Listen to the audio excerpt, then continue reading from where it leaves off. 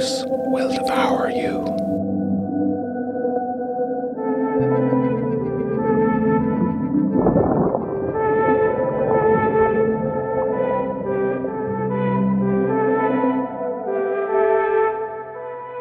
Up the Nile.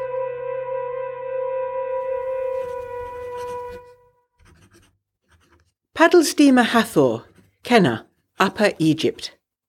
13th of February, 1926. My dear John, I do hope this letter gets to you safely. I will send it, care of Shepherds, as I assume that is where you will stay when you arrive in Cairo, or at the very least, you will announce your presence there to your compadres, and there will be a place to pick up the post. Unfortunately, I am having to write in pencil. In a mishap with a donkey cart, when the boat was being loaded, my writing set and ink bottle went flying, leaving a trail of blue-black dust for miles behind us.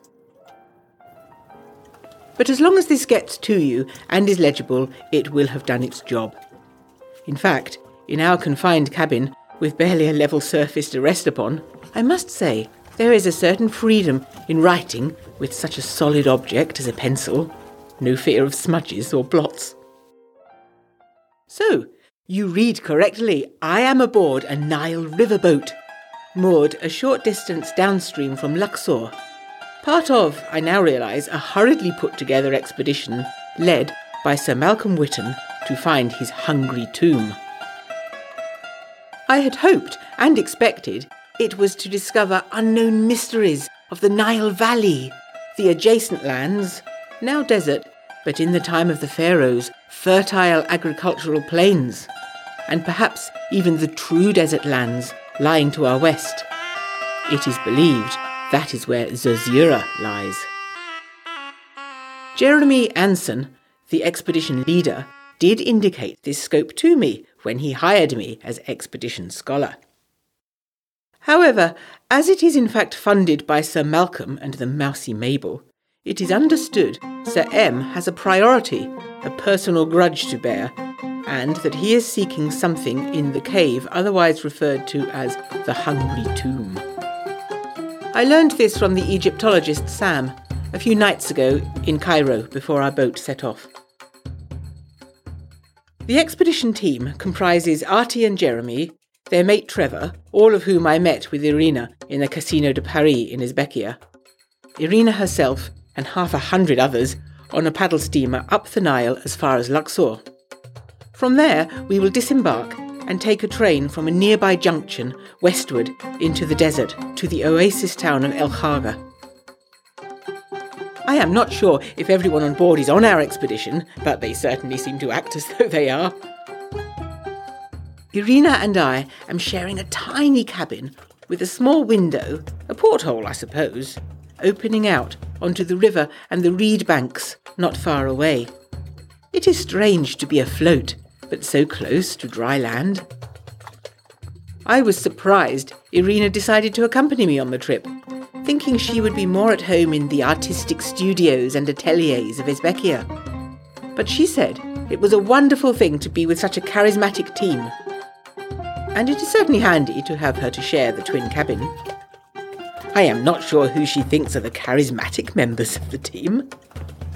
Rather oddly, she has been seeking out the Whittens, trying to sit at their table at dinner, and seemingly becoming very pally with the dreary Mabel. I can only assume she is seeking some form of artist's patronage from them. Irina and I had actually bumped into Mabel that day at the cloth bazaar before the trip, when Mabel was accompanied by Mr. Ashraf at her husband's behest. I was laden with heavy cotton sheets and coverings I had purchased in preparation for the desert camp, and I have to admit, some finer lawns and muslins for wear. So I declined to take coffee with Mrs. Mabel Whitten. Instead, Mr. Ashraf helped me to a taxi, leaving Irina alone with Mabel. I do not know what passed between them, but all of a sudden, Irina was headlong in favour of coming on the expedition. Someone who has not joined the trip, however, is Sam the Egyptologist. I had a detailed discussion with him in Cairo the night before we sailed, in which he imparted a whole load of information regarding hieroglyphs and ancient writings he had unearthed in his preliminary research. While fascinating, it made me think of myself as superfluous in my role as expedition scholar. So in a way, it is a relief, although at the same time alarming, to know that any scholarly responsibilities will now be assigned to me. The main objective of the expedition, according to Sam, is a repeat of last autumn's attempt for Sir Malcolm to find and enter a hidden room in a new tomb he discovered at the time west of El Khaga, known colloquially as the Hungry Tomb. Sir Malcolm believes this to be an apocryphal tomb. If he is right, it belongs to a priestess, perhaps dating from the intermediate period of ancient Egypt, a generally unstable episode in this country's long history. The tomb's epitaph is, "Fear her. Do not enter, lest you be devoured."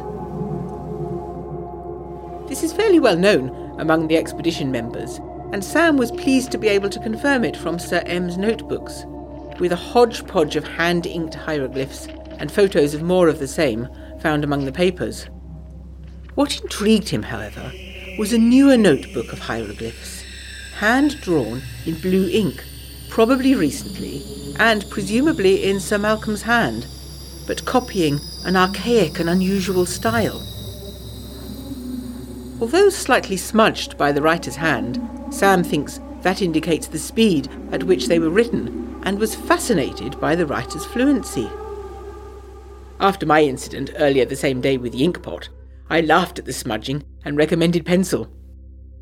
Sam said his personal view was that this recent writing was intended to reenact an ancient spell, for which, he said, somewhat patronisingly, mere pencil would not work. I felt rather snubbed. Seeing my fallen expression, he continued, "What we call the Book of the Dead, the ancients knew as spells for going forth by day. It was a manual to survive the journey through the underworld after death. But this text is somewhat else, somewhat way more intriguing. I see I'll be up all night again trying to decipher it. It'll be good to discuss my findings with his nibs in the morning before we head out. It's definitely a ritual of some sort, and appears to have been written originally by the priestess in this tomb we're headed for."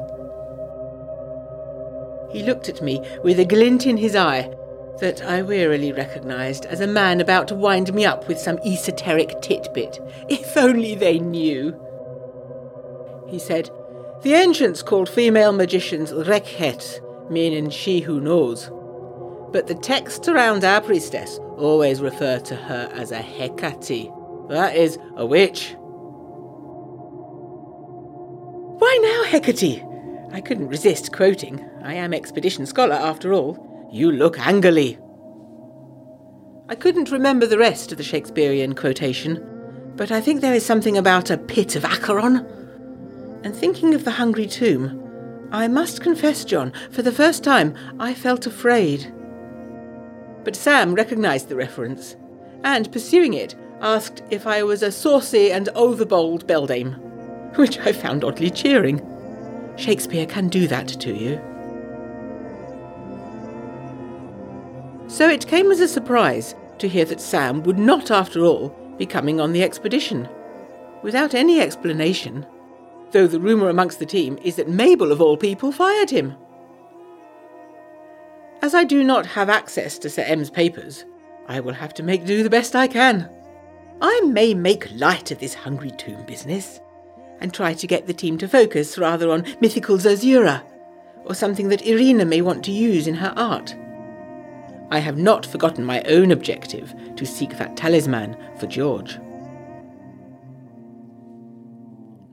The journey up the Nile has been slow and would be serene were it not for a very odd incident last night. I was on deck in the evening with Artie, sharing a cigarette, I must confess, and endeavouring to get to know him better. He is a confused mix of gung-ho action man and thoughtful introvert. About Gallipoli he would say very little, except to say it was interminable, and a relief in a way to have been captured and spend time as a prisoner of war. "The camp," he said, "was a massive shanty town in central Turkey. Oh my word, you never saw such a sprawl. Afyon Karahisar, it was called, meaning the Black Rock in the opium field. The rock was this magnificent crag at our backs, an old fortress on top, any chance of escape blocked by its bulk. The vultures used to soar off it, reminding us of our lack of freedom. Ever since," he continued, "freedom's what I hold dear. Just do my own thing. Something here, something there, a bit on the side. What do you think, Sheila?" I hoped he wasn't propositioning me, so I reminded him my name was Elizabeth, not Sheila, and asked him about the opium. I wondered, had the POWs had to grow it as part of their labours? Artie gave a short laugh.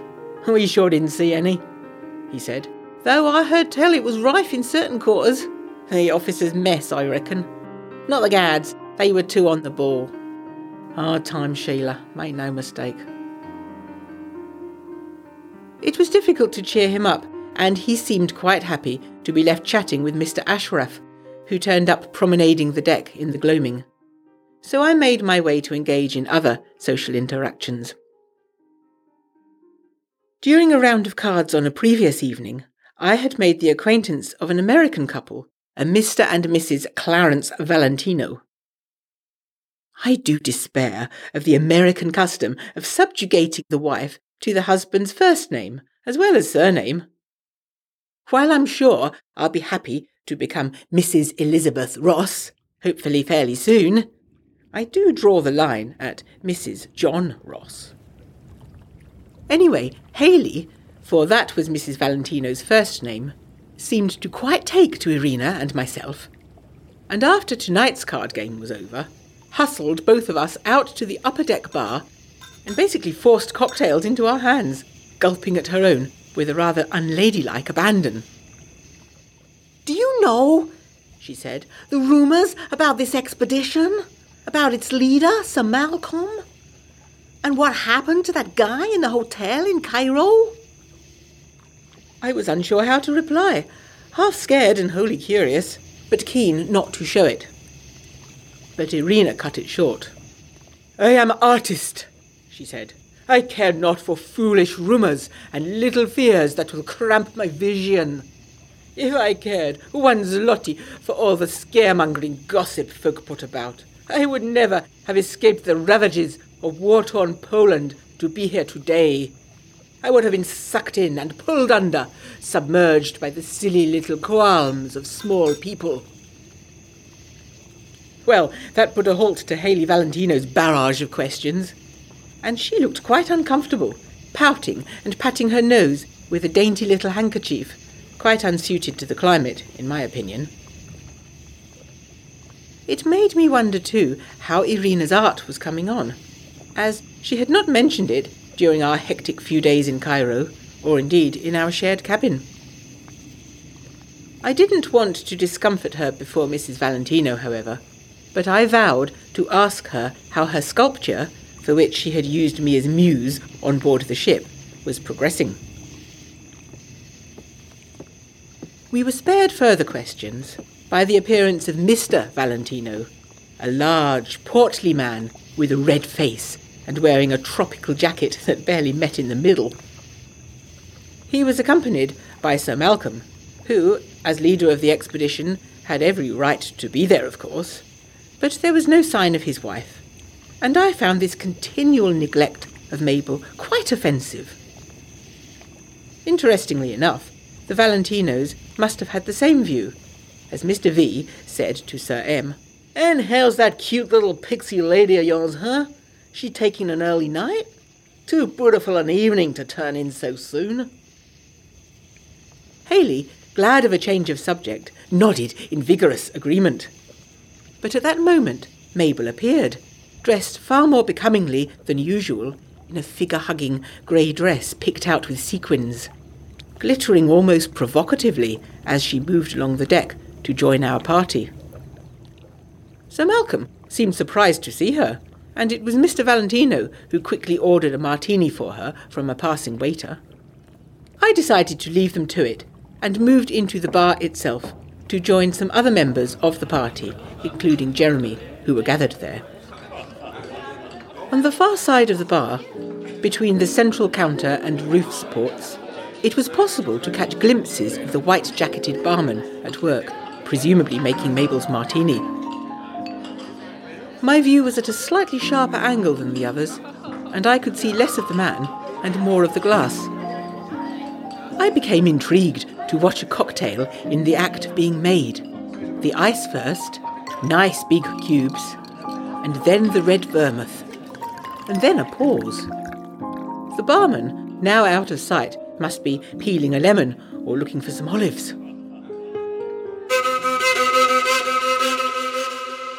Suddenly I froze in shock. I could see a white-gloved hand emptying a sachet of powder into the glass and stirring it in vigorously. My mind raced back to the conversation with Artie on opium. It was rife. Mabel's drink was being spiked. Could it be by Sir Malcolm? If not by his hand, then engineered under his auspices. I don't much care for Mabel, but I felt I must save her from this nefarious deed. With a cry, I pushed my way through the throng at the bar and out onto the deck, just in time to see a slim-built, white-gloved waiter, could it be the barman, appearing with a red martini on a silver salver and approaching Mabel with it. I had no time to think. Pushing forward, I swept the drink off the tray, dashing it to one side, and, unfortunately, spilling red liquor all over Hayley Valentino's cream chiffon dress and a white damask tablecloth. "He's spiked!" I cried. "Drugs! Or poison! Stay back! Catch the poisoner!"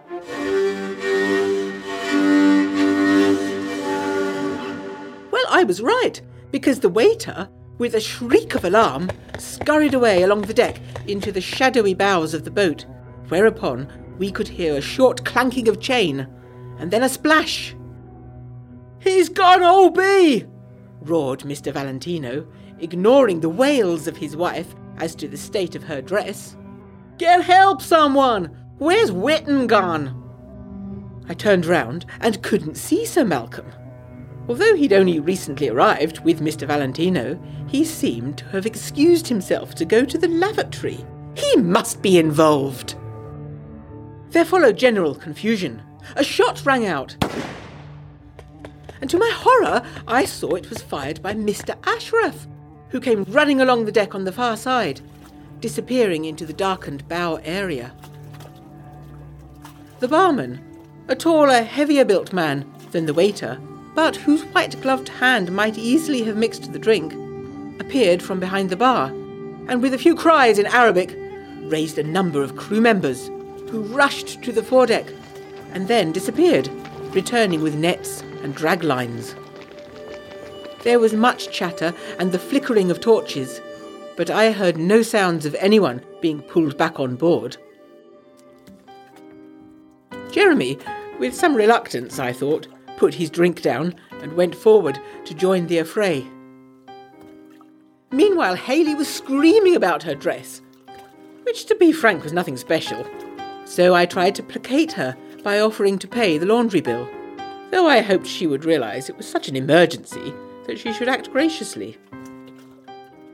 Mabel was opening and shutting her mouth like a stranded fish, with Irina behaving very solicitously toward her, putting her arm around her, ushering her to a chair, lighting her and the rest of us cigarettes.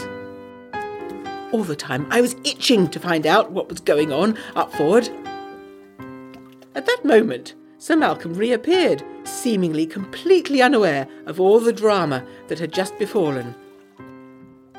"Ladies," he said, "what's all the do?" I didn't want a martini anyway. Shattering to the nerves of an artist. Wrong. It'll come out. I still wonder if Sir M is behind it all. He took one look at his quavering wife, said, "I'll get Ashraf or Anson to check up on it all," and then, after a word to the barman, proceeded to chat away to Mr. Valentino about commodities pricing, as though nothing had happened. Needless to say, we couldn't leave the party, although I was getting tired by this time.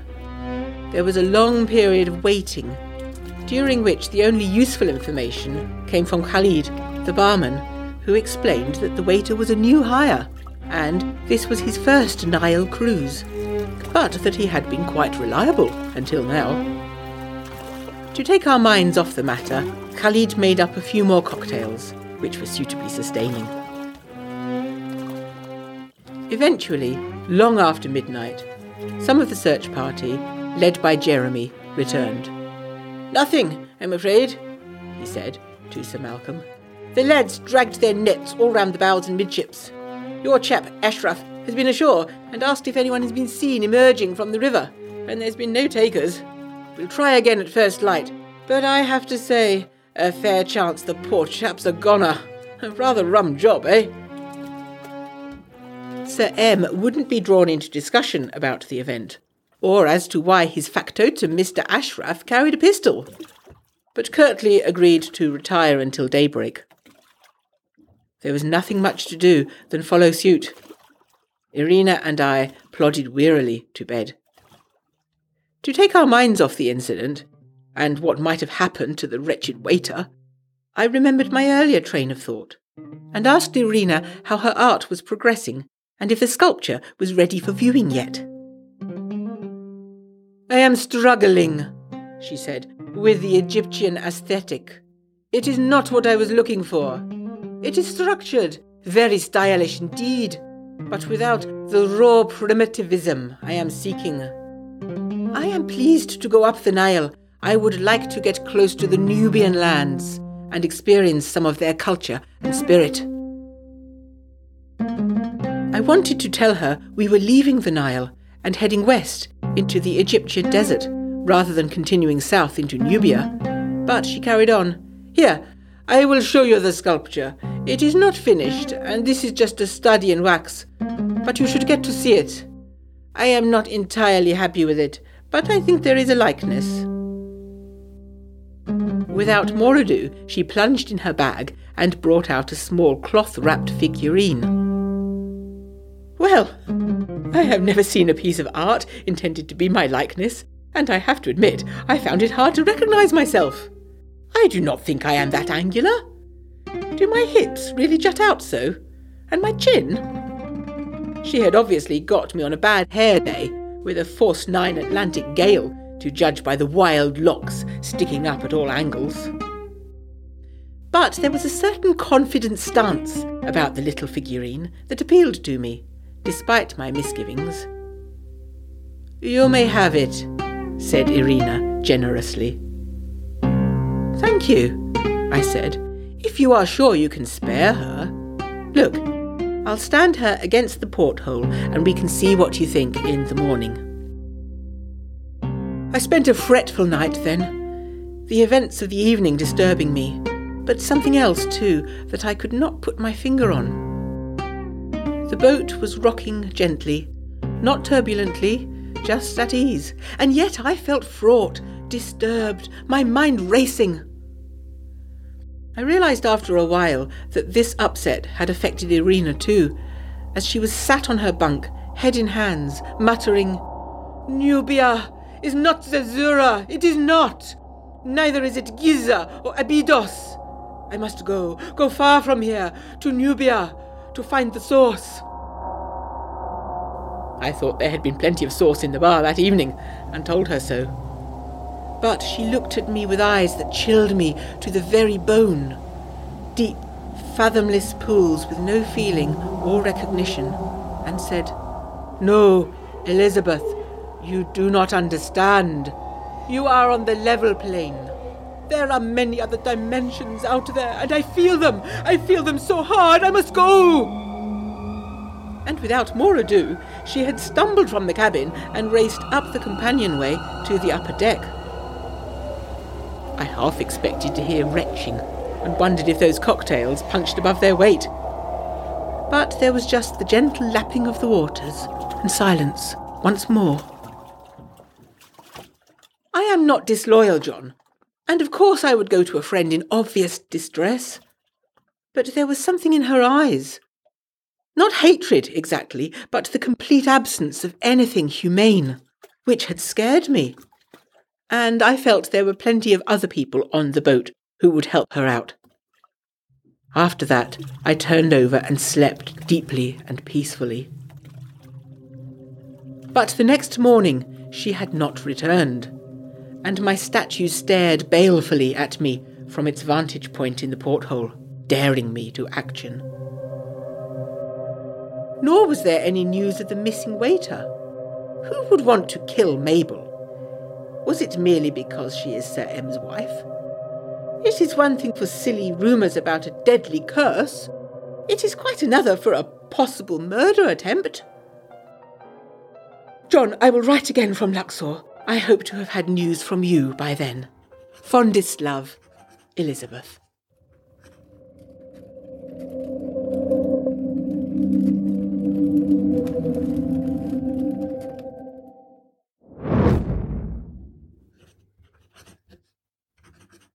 Bloomsbury, London, WC, February the 13th, 1926. My dear Liz, I despair of this letter finding your good self as you gallivant around Egypt, but nevertheless I am sending it post restant in hope rather than expectation, rather much as I wait in vain for a deluge of Valentine cards. Really, Liz? Egypt? You've barely left Wiltshire before now. I know I badgered you to see more of the world, but I was really thinking of you visiting me in London. I am sure it's all my fault. Your mother certainly hasn't decided yet if I, your poor cousin Celia, am to be considered blameless in the matter. John is no longer quite the saint in her eyes. She has strong opinions on the subject of men having control over their domestic affairs, and is fond of saying, with a deep sigh, "What will Elizabeth be like when she is married if she is so wayward now?" I believe she is also worried that your headlong dash out of the country might mean you're having second thoughts on the marriage, and she is uncertain now whether this is a thing to be encouraged or deplored. So, Liz, all I can plead is come home and come home soon, before your family make me wish I wasn't related to them. Which brings me neatly to the matter of your brother George. I mean, first off, John turning up in London with a bedraggled Lily Southcliffe in tow. It's a wonder the papers didn't get hold of it and really give your mother something to worry about. Thankfully, Lily's uncle's mysterious death has disappeared into the inside pages. But yes, your brother. Your mother soon followed on their heels with poor George, all bundled up in a wheelchair.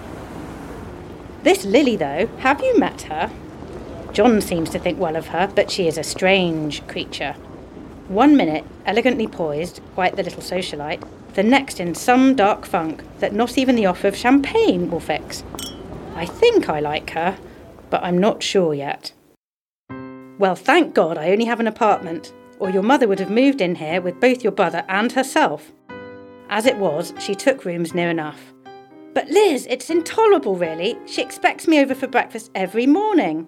I am barely undressed and in bed, my head mellow and woozy from champagne, gimlets and dancing, when I must get up and make myself presentable. I made the mistake once of turning up in the previous night's party frock. The ensuing frigid silence reminded me of that time when we were 10 and decided to borrow George's cricket set. How was I to know I could hit the ball so far? Suffice it to say I've had to purchase an alarm clock. The wretched thing drives me mad with its incessant tick-tock, tick-tock. It was terrible to see the state George was in when he arrived. Your mother has employed an Irish nurse, Mary, to look after him, and she is very brisk and practical, which does seem to have stabilised him somewhat. I am rather scared of her, to be honest. John suggested soon after he arrived that I take Lily out for the evening. Well, I saw through that ruse and insisted he come along as well. He looked like he could do with a bit of fun in his life. It's not like he has a fiancée to smooch around with, is it, Liz? We had a lovely meal in Harry's and then went on to a favourite club of mine. Lily was silent over dinner, but I worked my party girl charms on her. and she loosened up once we had a table in the club and cocktails in front of us.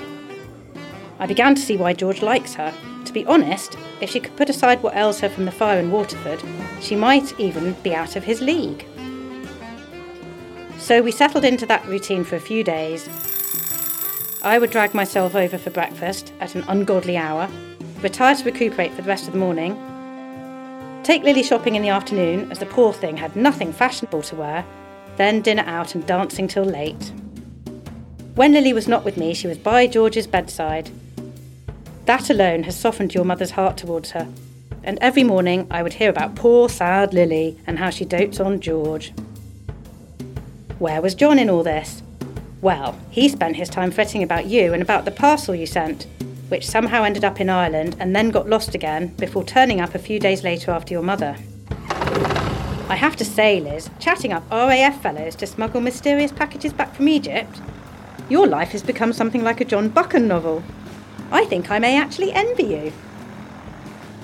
No sooner than this parcel of yours arrives than John gets a letter which lights a veritable fire under him, and nothing will have it, but he must hightail it for Egypt right away. He turns up for our lunch date, thrusts this mysterious box into Lily's hands, saying she'll know what to do with it, tells me to look after Lily, a peck on both our cheeks, and then he's gone, a taxi outside waiting to take him to Croydon Aerodrome. I mean, really, the cheek of the man! Of course I would look after Lily.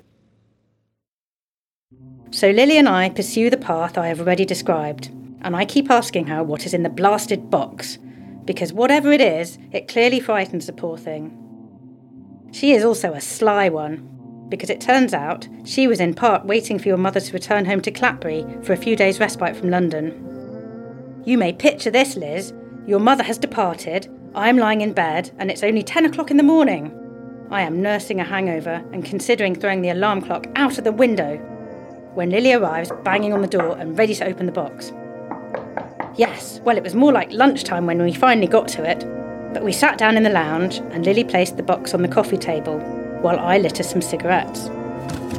She opened it slowly and carefully, revealing straw and crumpled paper. When she stuck her hand in, I imagined she was going to draw out either some precious jewels, stolen from a pharaoh's tomb, or worse, horror of horrors, part of the pharaoh himself. Did you know my grandparents were all into that Egyptomania craze? When I was 4, we stayed with them in Surrey when they were having a mummy unwrapping party. It had become rather unfashionable by then anyway, but after I snuck into the room to see what the fuss was, I became quite hysterical when I realised what was underneath the bandages. Well, my parents forbade them from organising such events again. I do not think I ever fully recovered. So there I am, waiting with bated breath to see what emerges. And what is it but a cheap bottle of perfume? I was so disappointed I nearly suggested we throw it all out and go get a gimlet or two. Lily, though, checks the seal and then draws back the curtains, blinding me, I might add, so that she may see the liquid in natural light. I gathered from Lily that John had suggested to hold this under George's nose and see what it did. Well, after all that, I was expecting something a bit more scientific, I suppose. Instead, it was more of that mumbo-jumbo you're so fond of. Lily seemed to take it all very seriously, and I was afraid to gainsay her. Off to George's we went, and when Mary let us in, Lily suggested to her that she take the afternoon off. Quite a liberty to take with someone else's staff, I might say. But Mary was glad of the opportunity and quick to pull on a warm coat and head out. Up the narrow, creaky stairs we went. By now, I was desperately trying to keep down a fit of the giggles. It all seemed a bit silly, and we were so grave as we progressed upwards. George was asleep as ever, not peacefully. He has never looked peaceful, rather as if bad dreams constantly harass him. When Lily talks to him, he seems to rest a little better. Lily looked at me and I waved my hand vaguely as if to say, "Get on with it." I was actually afraid to open my mouth because I would start laughing and not be able to stop. Lily broke the seal with a sharp twist of her hand and the stopper came out. Immediately the room was filled with a complex fragrance. Vanilla, pine resin, cloves, bitumen even, and something else. It at once reminded me of when they tarmac-Adam'd over the cobbles outside my apartment. But also of that night in Surrey, because that was also the smell of the mummy as they slowly cut the wrappings off it, exposing the body within. My giggles were suddenly gone, and instead I felt something approaching fear. Lily held the bottle under George's nose. Nothing happened, except maybe he looked a bit calmer. She looked at me in disappointment. I said, "Try daubing some of it on him. Anoint him." You can tell I was getting into the spirit of the thing, can't you, Liz? Lily did just that, putting a little touch of it on his wrists, then his neck. Finally a press of her thumb onto his forehead. She was mumbling now as well, and I was afraid she was saying a ritual of some sort. I mean, this was already beyond the pale as it was. But she was just speaking little endearments to him. We stood back expectantly. Nothing happened. Then George sat up in bed with a roar. He looked at us in confusion and said weakly, "What on earth are you doing in Waterford, Celia? And why do I smell like a mechanic in a flower shop?" Well, Lily was all over the man, and I might have been a little tearful myself. So there we have it, Liz. Your perfume has woken up George. Do you think you could get something as powerful for hangovers? It'd be a great sell. As you can imagine, there was a giant THWDY over him coming back to us. Your mother was recalled, doctor sent for, etc. Champagne drunk, though that may mostly have been me. Lily and George are as thick as thieves, and Mary has to shoo her home as George gets tired quickly. The doctors say he needs to exercise a lot to build up his muscles again. Poor George. The only exercise he has ever liked is that done by the horse he is riding. So we're all very excited here and looking forward to your safe return. I am very much awaiting word of your departure from Egypt. I have to admit, while I still think it all hocus-pocus mumbo-jumbo, I find that every so often that perfume creeps up on me from nowhere and I'm all of a sudden a little melancholic. Come home to us soon, your loving cousin, Celia.